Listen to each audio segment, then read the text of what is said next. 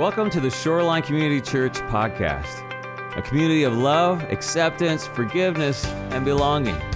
For more information, be sure to check us out online at shorelinecc.com. We're drawing towards the end of our Immerse series, and I hope you've been enjoying it. I've really enjoyed the Immerse series. I love the Old Testament. You know, a lot of times the Old Testament is something that people may kind of shy away from because it has everything, right? It's the Old Testament is almost like you find this really good friend, and the first few weeks it's just, you see everything there, and then you get to know them, and things start opening up, and it's like there's this depth there, and you're like, oh my goodness. I love that about God, where God doesn't hold anything back. He reveals everything, and he shows his work and his plan. And one of the things I love about it is the more that I dive in, the more that I dig in, the more I see the grace and the favor and the righteousness of God. And so today, as we go through, last week we talked about Elijah, which again is one of my favorite prophets in the Old Testament. This week we're looking at Elisha, which was the prophet Elijah's successor. And Elisha, like his successor, he had to confront an evil king because evil kings seem to be always around. They're always there. With great power comes great responsibility, and unfortunately, at times, with great power comes corruption, and you think it's all about you. But as we look at Elisha, we're going to be focusing on this epic battle that's about to take place, and it's one that seems to those around that they're all alone. We'll see with Elisha's servant that he walked out and he saw all the armies, and he said, "We're all alone. What are we going to do now?" And the thing that I want you to see today is that it's often at those times when we seem like we're surrounded, it seems like no one's there, it seems like no one cares, that God shows up and he opens our eyes to see that he is there and moving. And I think that's a very appropriate word for us today. Have you ever felt alone? Have you ever prayed a prayer, "God, where are you?" That's a very common prayer. I'm with you. I've prayed that prayer before. And then God shows up and he opens my eyes and he's like, "Dwayne, let me show you what I've been doing in your life." And my prayer today is that you would see, and you would pray that prayer, "God, open my eyes to see what you're doing, to see your invitation." And so before we head into this, can we just pray that prayer? Lord, we know that you are at work in the world, but there are times that we can get so distracted by the heartache, by the difficulty, at times by enemies that surround us. Lord, help us today to see what you're doing, that we are not alone, that you are a mighty God, you are a sovereign God, that you have a plan, and you've invited us to be a part of it. So, Lord, open our eyes today, open our ears. Holy Spirit, enable us to receive the word that you have for us today, I pray. In Jesus' name, change us and transform us, I pray. And everyone said together? Amen, amen. So let's go to the 2 Kings chapter 8, and we're going to be focusing on this interchange that takes place in verses 8 through 18. 2 Kings chapter 6, verses 8 through 18. I'm reading from the New Living Translation today. It says, "When the king of Aram was at war with Israel, he would confer with his officers and say, 'We will mobilize our forces at such and such a place.' But immediately Elisha, the man of God," what a title, "Elisha, the man of God, would warn the king of Israel, 'Do not go near that place, for the Arameans are planning to mobilize their troops there.' So the king of Israel would send word to the place indicated by the man of God. Time and again, Elisha warned the king so that he would be on the alert there. The king of Aram became very upset over this. He called his officers together and demanded, 'Which of you is the traitor? Who has been informing the king of Israel of my plans?'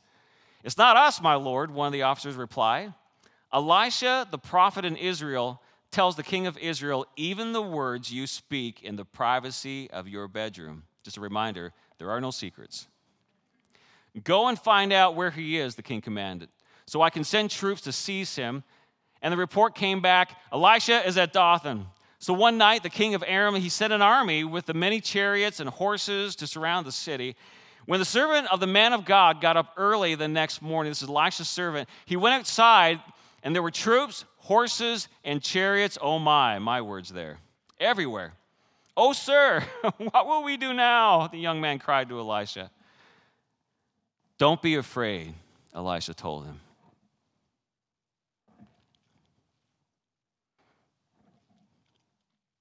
And I'm pausing because I sense that that's a word that some of you need to hear today. Don't be afraid. Don't be afraid. And he says these powerful words that are echoed even to the Old Testament. "For there are more on our side than theirs." there are more on our side than on theirs. And then Elisha prayed. He prayed, "Oh Lord, open his eyes. Let him see." The Lord opened the young man's eyes, and when he looked up, he saw that the hillside around Elisha was filled with horses and chariots of fire. As the Aramean army advanced toward him, Elisha prayed, "Oh Lord, please make them blind." I love that. I love that. So the Lord struck them with blindness as Elisha had asked.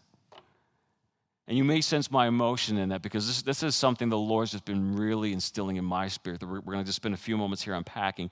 But as we head into unpack this a little bit, I want you to see this big key in our lives. This is the big key in our lives that we need to grasp, that is so important that we embrace knowing God's voice. As followers of Christ, we can and we should and we need to know God's voice. And I'm not just talking about knowing that he speaks, right? I know that there are professors and teachers speaking. I was in classes where I knew the teacher was speaking, but I got 0 from it because I wasn't paying attention. I got 0 from it because I didn't prepare going to the class. Every teacher say amen right now. You're like, I've been there, I'm speaking, but is anyone listening? See, sometimes we talk about God's voice, but it's more than an awareness or just recognizing. It's about recognizing that right here, right now, here today, God is speaking and he has a word for you that he wants you to hear. He wants to specifically guide you and direct you for life in this moment today, right now. That's the voice of God.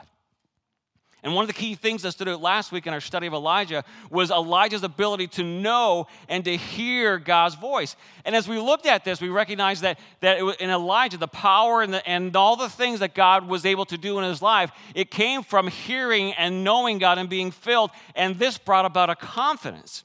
I mean, think about all the things that Elijah did where he said, let's do a contest, let's do a throwdown. You put everything up and calling your gods, and I'll put anything up and I'll call my one God, and I'm going to soak it in water first just to prove to you that the God is alive and real, and he's greater than your false God.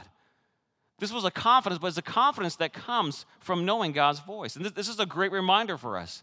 And here's the reminder. The reminder is that when we know who God is, who is God? He's all-powerful God. He's all-loving God. He's sovereign God. And when we know his voice, this gives us the confidence that we need to obey him. Maybe there's times you've heard and you've sensed something, but if you were to obey that, it would have meant taking a risk. So many times we fall back on, well, it sounds risky and it seems iffy, so we fall back and go, did God really say that to me, or was that just bad pizza? And if you're eating bad pizza, you need to stop that. I can tell you some great pizza places. But we need to know his voice. See, this was the confidence that enabled Elijah to stand up to King Ahab, the Bible calls one of the most corrupt, one of the most evil kings in Israel's history. And in our study today, we're going to see that Elisha, Elijah's successor, he followed, like his predecessor, closely in the footsteps of God. In fact, he was following so closely that as Elijah was getting ready to hand things over to Elisha, he said to Elijah, he said, Elijah, tell me, before I'm taken, what can I do for you? What can I do for you? And listen to what Elisha said. Elisha was so hungry for God that he asked for a double portion of your spirit. Now imagine that you're setting up your successor, right? You're setting up your successor to walk this out and say, is there anything that I can give you? And they look at you and say, I want twice what you got. Right? At that moment, we may think, well, how arrogant of you. But this is not what Elisha was asking. He wasn't saying, Elijah, I want to be twice of whatever you had. He's saying, Elijah, I want twice of the power of God in my life. He recognized that if I'm to fulfill the calling that God has in my life, I need the power of God in my life. Elisha knew the source of Elijah's strength, and now he's calling on it. He's asking for this double portion, and it shows this hunger that he had for God.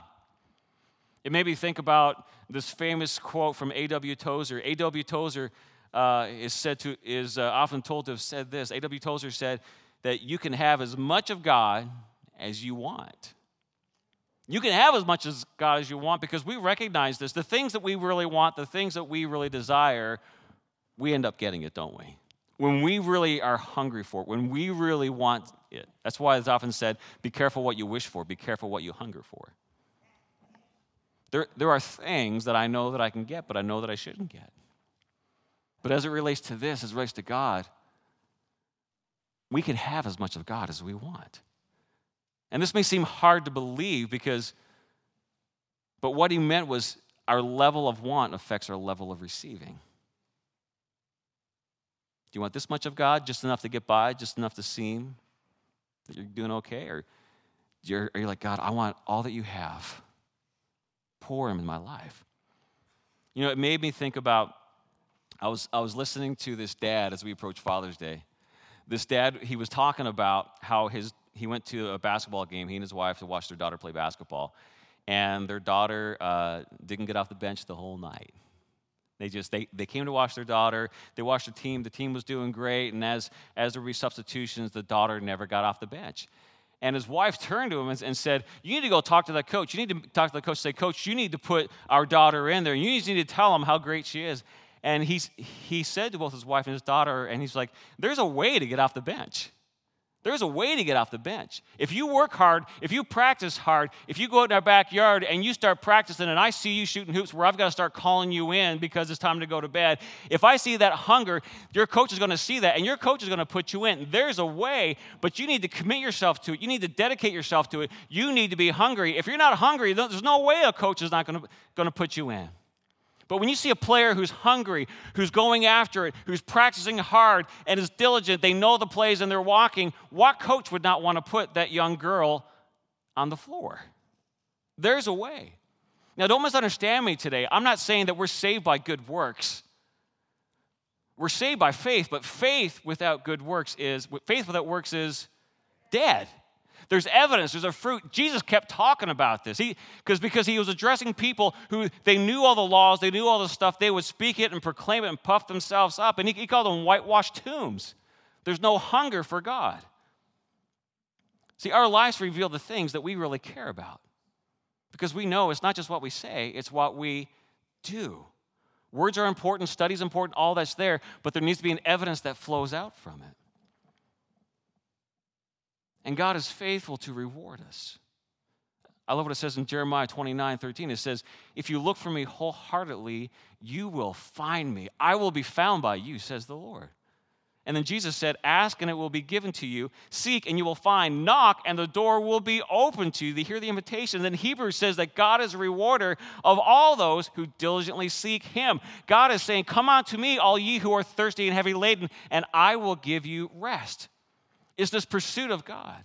And this was Elisha. He hungered for it, and he sought after God in this passage. And now God is using Elisha to warn the king of Israel. I mean, what captain would not want a prophet like that on their team?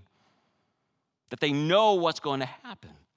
See, King Aram, the king of Syria, he was out to defeat and to take over the nation of Israel, but he was failing because God was revealing the king's plans to Elisha. I mean, how powerful is this? And the plans were so precise that King Aram, he even started accusing his officers, saying, which one of you is doing this? Which one of you is doing this? But his officers knew about Elisha. Can you imagine being so filled with the power of God, so active for the Lord, that even your enemies know about you and they're fearful? Don't mess with that guy. They're walking with God. They're going to see us even before we're coming. They're going to see us before we're coming. See, this is the power of God in our lives. So as a result, the king, ironically, he's seen enough evidence to know that there's a real God, so he's not going after God. He's going after one of God's anointed to try to kill him. Why is he trying to kill Elisha? Knowing how powerful God is and he's speaking to him? I mean, one of the questions that came to my mind as I was reading this through, why didn't the king turn his heart?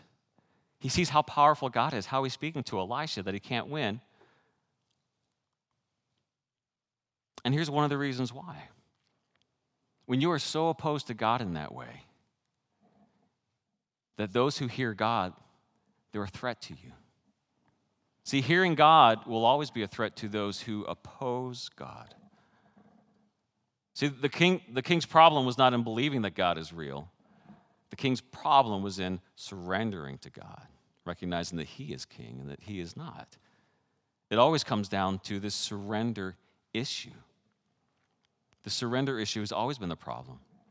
When people want to follow themselves instead of God, those who hear and follow God will always be a threat.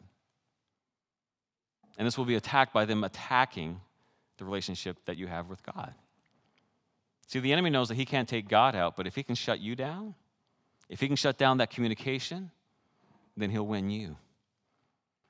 See, we know that communication in every relationship is important. If you can shut down communication, you can shut down the relationship. How many of you have experienced that in relationships? It's like what we have here is a failure to communicate. Do you hear the words coming out of my mouth? Are we there, right? Every teacher has found this with students. Every parent has found this with kids.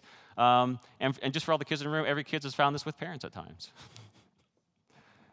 It's everywhere. It's everywhere. But if you shut down the communication, you shut down the relationship. That's why it's so important.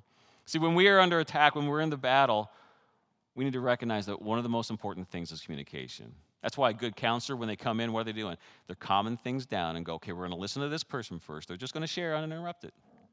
And now we're going to listen to this person. And they're just going to share uninterrupted. You can't edit it. You can't say that's false. You can't say it's a lie. We're just going to listen. Isn't that hard to do? What is the counselor trying to do? He or she is trying to stir communication, to get communication going. Because if they can get communication going, they can find the issue, they can find the problem. And if they can find the problem, then there's hope if both sides are like, yes, let's fix this. See, Elisha's ability to hear God was so powerful that it destroyed all of the plans. So now the king is going after the communication. And he said, go and see where he is, that I may send and seize him. And it was told him that, behold, he is in Dothan. So he sent there, this is the king, he sent horses and chariots and a great army, and they came by night. He's like, I'll fix him, as if God's not awake at night. I'll fix him, I'll send him by night, and I'll surround the city. See, spiritually, this is why the enemy works so hard. And even for you, as I'm reading this now, I'm reminded how often the enemy comes to us at night. Isn't that true? When you're all alone, there's no one there. The enemy tries to trick us and come at night. This is why prayer is so important.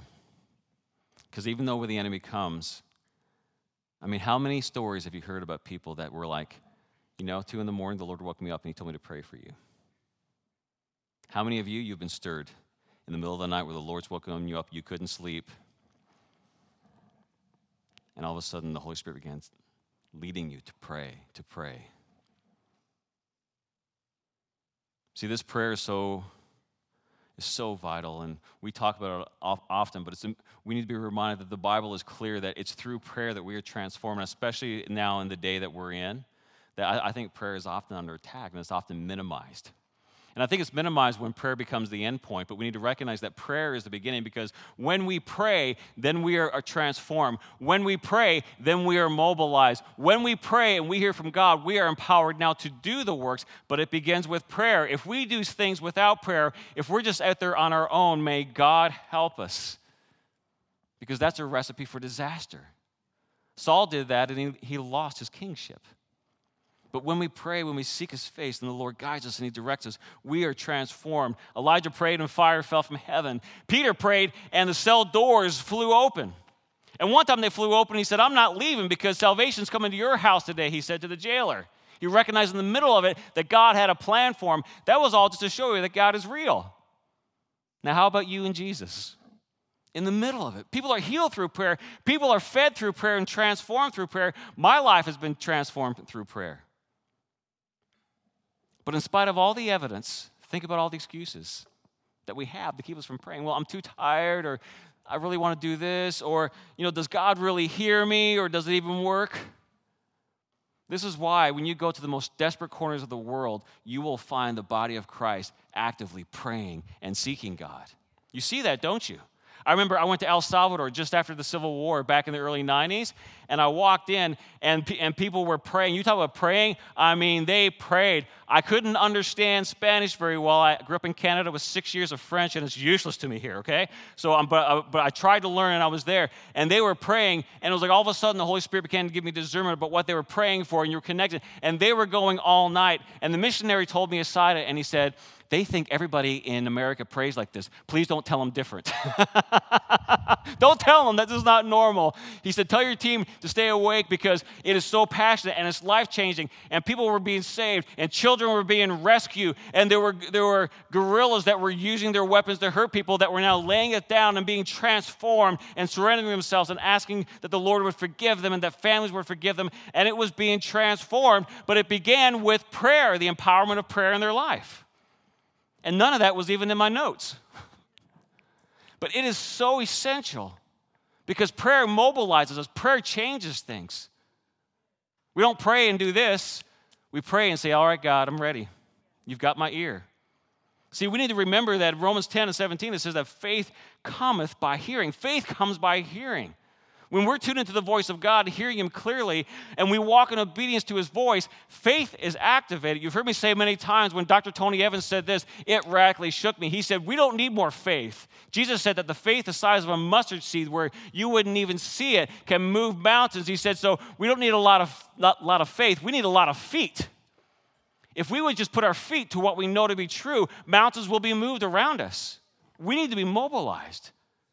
This is where we experience God's power. That's why Jesus said, truly I say to you, if you have the faith of a grain of mustard seed, you will say to the mountain, move from here to there, and it will be moved, and nothing will be impossible for you.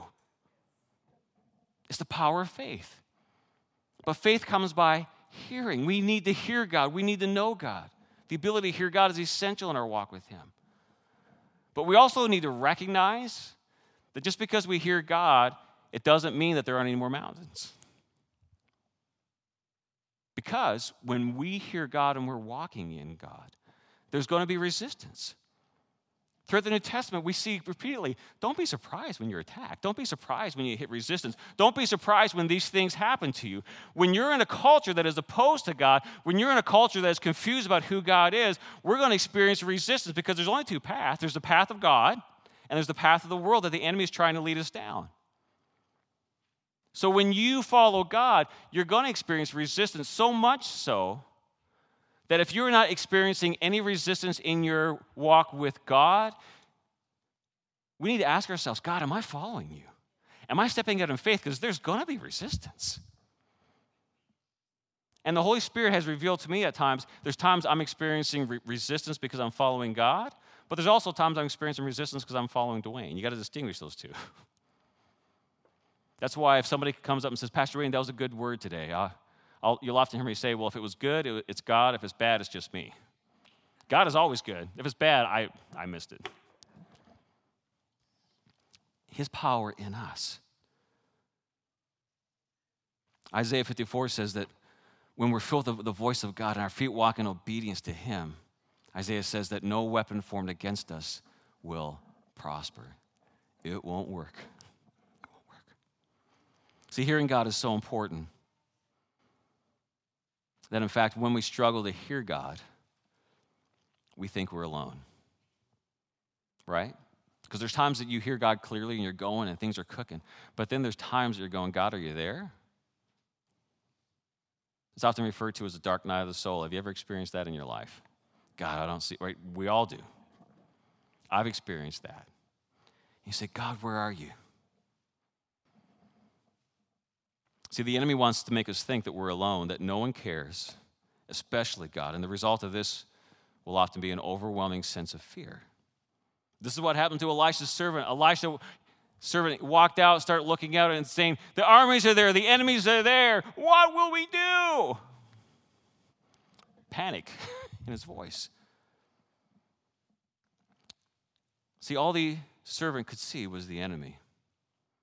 And in that moment, all the stories of the past, the servant had seen stuff. When you read about Elisha and all the things that were happening, right? Parted the Jordan, couldn't find the axe head floats. I mean, there's all this stuff happening.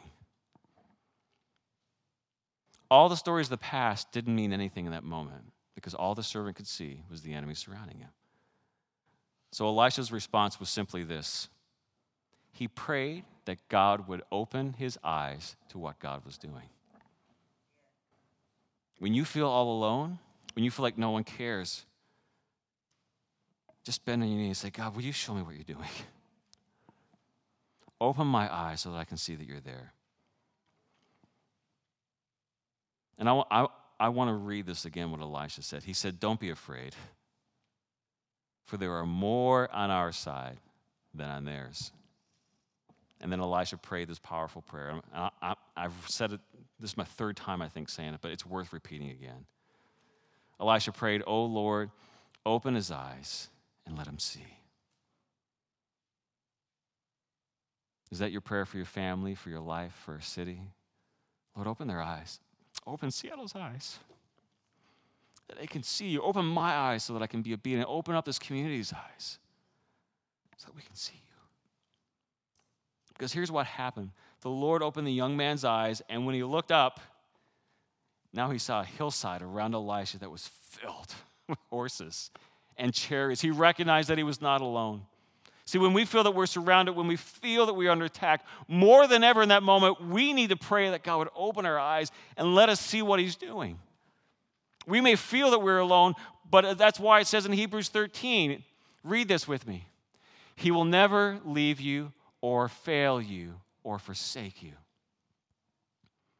That's a promise. God's promise, I will never leave you. I'm always with you. And we have the power of the Holy Spirit in our lives to remind us of when we forget. Hebrews 12:1, previously, it says that we're surrounded by this host of heavens. One of my favorite verses is 2 Chronicles 16:9, where it says that the eyes of the Lord run to and fro the earth, looking to move in the hearts of those who are committed to him. God's eyes looking down just like that coach going, all right, who's ready? Who's committed to me? Who's ready? Who wants me to move in their life? And then Romans, I love this in Romans chapter 8. It says, what shall we say about such wonderful things as these?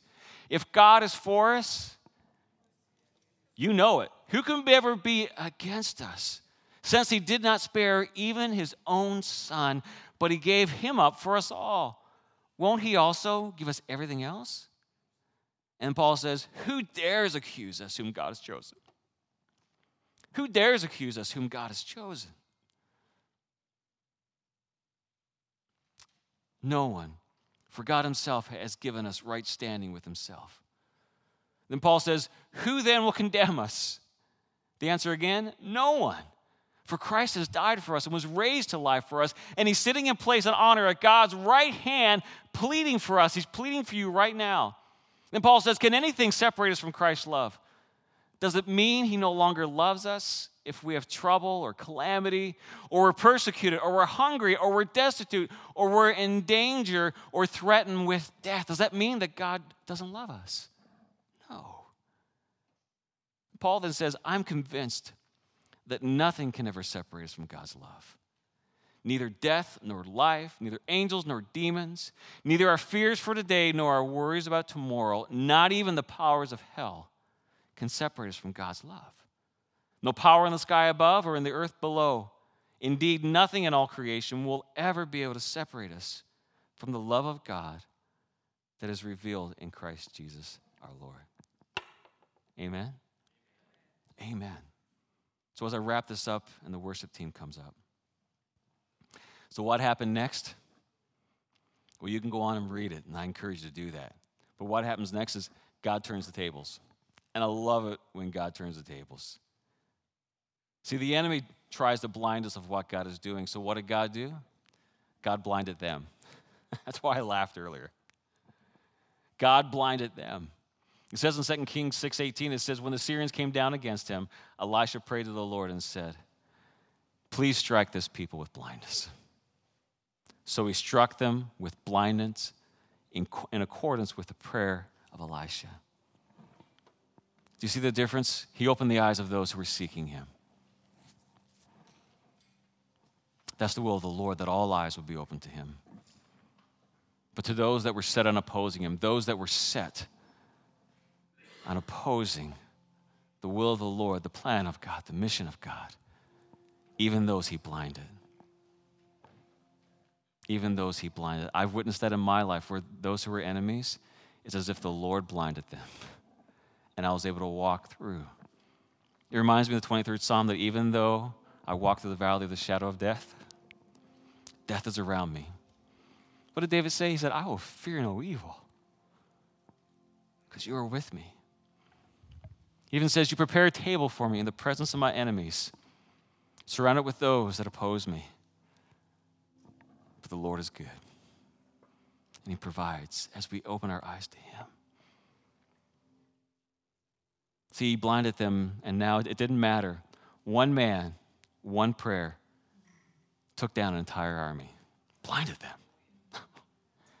Can God do anything? That's why James underscores this in James 5. He says, is anyone among you suffering? What did James say? Let him pray.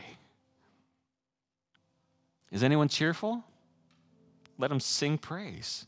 Is any of you sick? Let him call the elders of the church and let them pray over them, anointing them with oil in the name of the Lord. And then James, it says, and the prayer of faith will save the one who is sick, and the Lord will raise them up. And if he has committed sins, he will be forgiven. Confession is a normal part of a believer's life.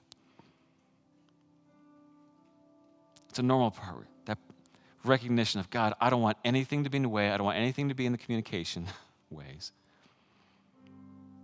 It's like any other relationship. When you've messed it up, you've done something wrong, and you want the relationship back, what do you do to the person? You go and say, I'm sorry. I'm sorry. Forgive me. I want to be in right relationship. So James is saying, confess. Confess. James says, therefore confess your sins to one another. Pray for one another, that they may be healed. The prayer of a righteous person has great power as it is working. Elijah was a man with a nature like ours, and he prayed fervently that it might not rain. And for 3 years and 6 months, it did not rain on the earth. Then he prayed again, and heaven gave rain, and the earth before it. Amen? Can we all stand together this morning? And this is your heart. Just pray this prayer. Speak, Lord. Your servant is listening. Speak it to the Lord. Lord, we need to hear you. Lord, we're in a culture that tries to take over all the communication. Tries to tell us things that we're not. It tries to confuse us. But you're the God who was, is the God who is, and always will be. And now through Jesus, as we confess our sins and we receive you and surrender our life, we no longer have to go through anybody, but we go straight to Jesus. So we run to Jesus. So Lord, if there's sin in our life, Lord, may we confess it and be healed. Speak, Lord, your servant, we're listening. You know, as we head into a response time, we always have questions that are great prompts. But maybe the Lord's asking you a different question. But let's take some responses. Is there anything ask yourself, is there anything keeping me from hearing and seeing what God is doing? I'm not asking if you're a Christian or not. I'm not asking if you dedicate your life to God, because we can go through stuff that makes it tough. But just allow the Holy Spirit to speak to you. Is there anything that is keeping me? God, have I surrendered my life? Have I surrendered every situation? Are there things laying in front of me that scare me, or that I've got hurts, habits, and hang-ups about that I just need to surrender? What steps is the Lord asking you to follow today? Allow the Holy Spirit to speak to you. Is there anything keeping you back? Let's walk with the Lord. Allow the Lord to heal you today. Let's respond, and then let's celebrate baptism together. Amen. Amen. Well, everybody, this is my friend Chris. Amen. And Chris asked if I would just share. We were talking about just the work, Chris, that God's done in your life, and he asked me if I would share this for him. But Chris is celebrating 1 year of sobriety, right? Amen. Praise the Lord. And he was talking about in his past, it's a long story, and I encourage you to get to know Chris, but just the work that the Lord's been doing in his life. He's like, I went from being homeless, from having to be on a corner asking for money for alcohol, to now I'm sober, I've found a community, I'm here, I'm walking in the ways of Jesus. He's often here a lot of times before any of you all are here. He's the guy, before I get ready to preach, he always comes up and gives me a fist bump. So Chris, we are so glad that you are a part of our family here. Me too. Yeah, so glad that you are here. And he's going to walk in the way of Jesus. Jesus was baptized. And there's something significant between the physical and the spiritual that we see it all throughout the account of Elijah and Elisha, that when we align our lives physically, walking in the ways of Jesus, there's this physical reality of this thing that takes place. Because we are one, right? Mind, soul, body, and strength. And when we walk in the ways of Jesus, it's that act of obedience of walking out where the power of God fills and says, yes, this is the way. And so today, Chris, I believe the Lord's saying to you, Chris, this is the way, walk in it. The Lord is pleased with you. And so he's being baptized in obedience to the Lord. So Chris, have you surrendered and given your life to Jesus? Yes. Do you want to follow the Lord in water baptism today? Yes. Amen.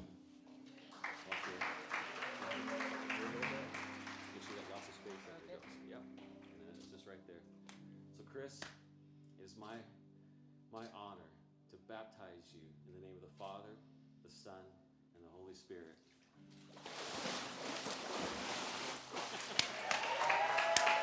What up, brother?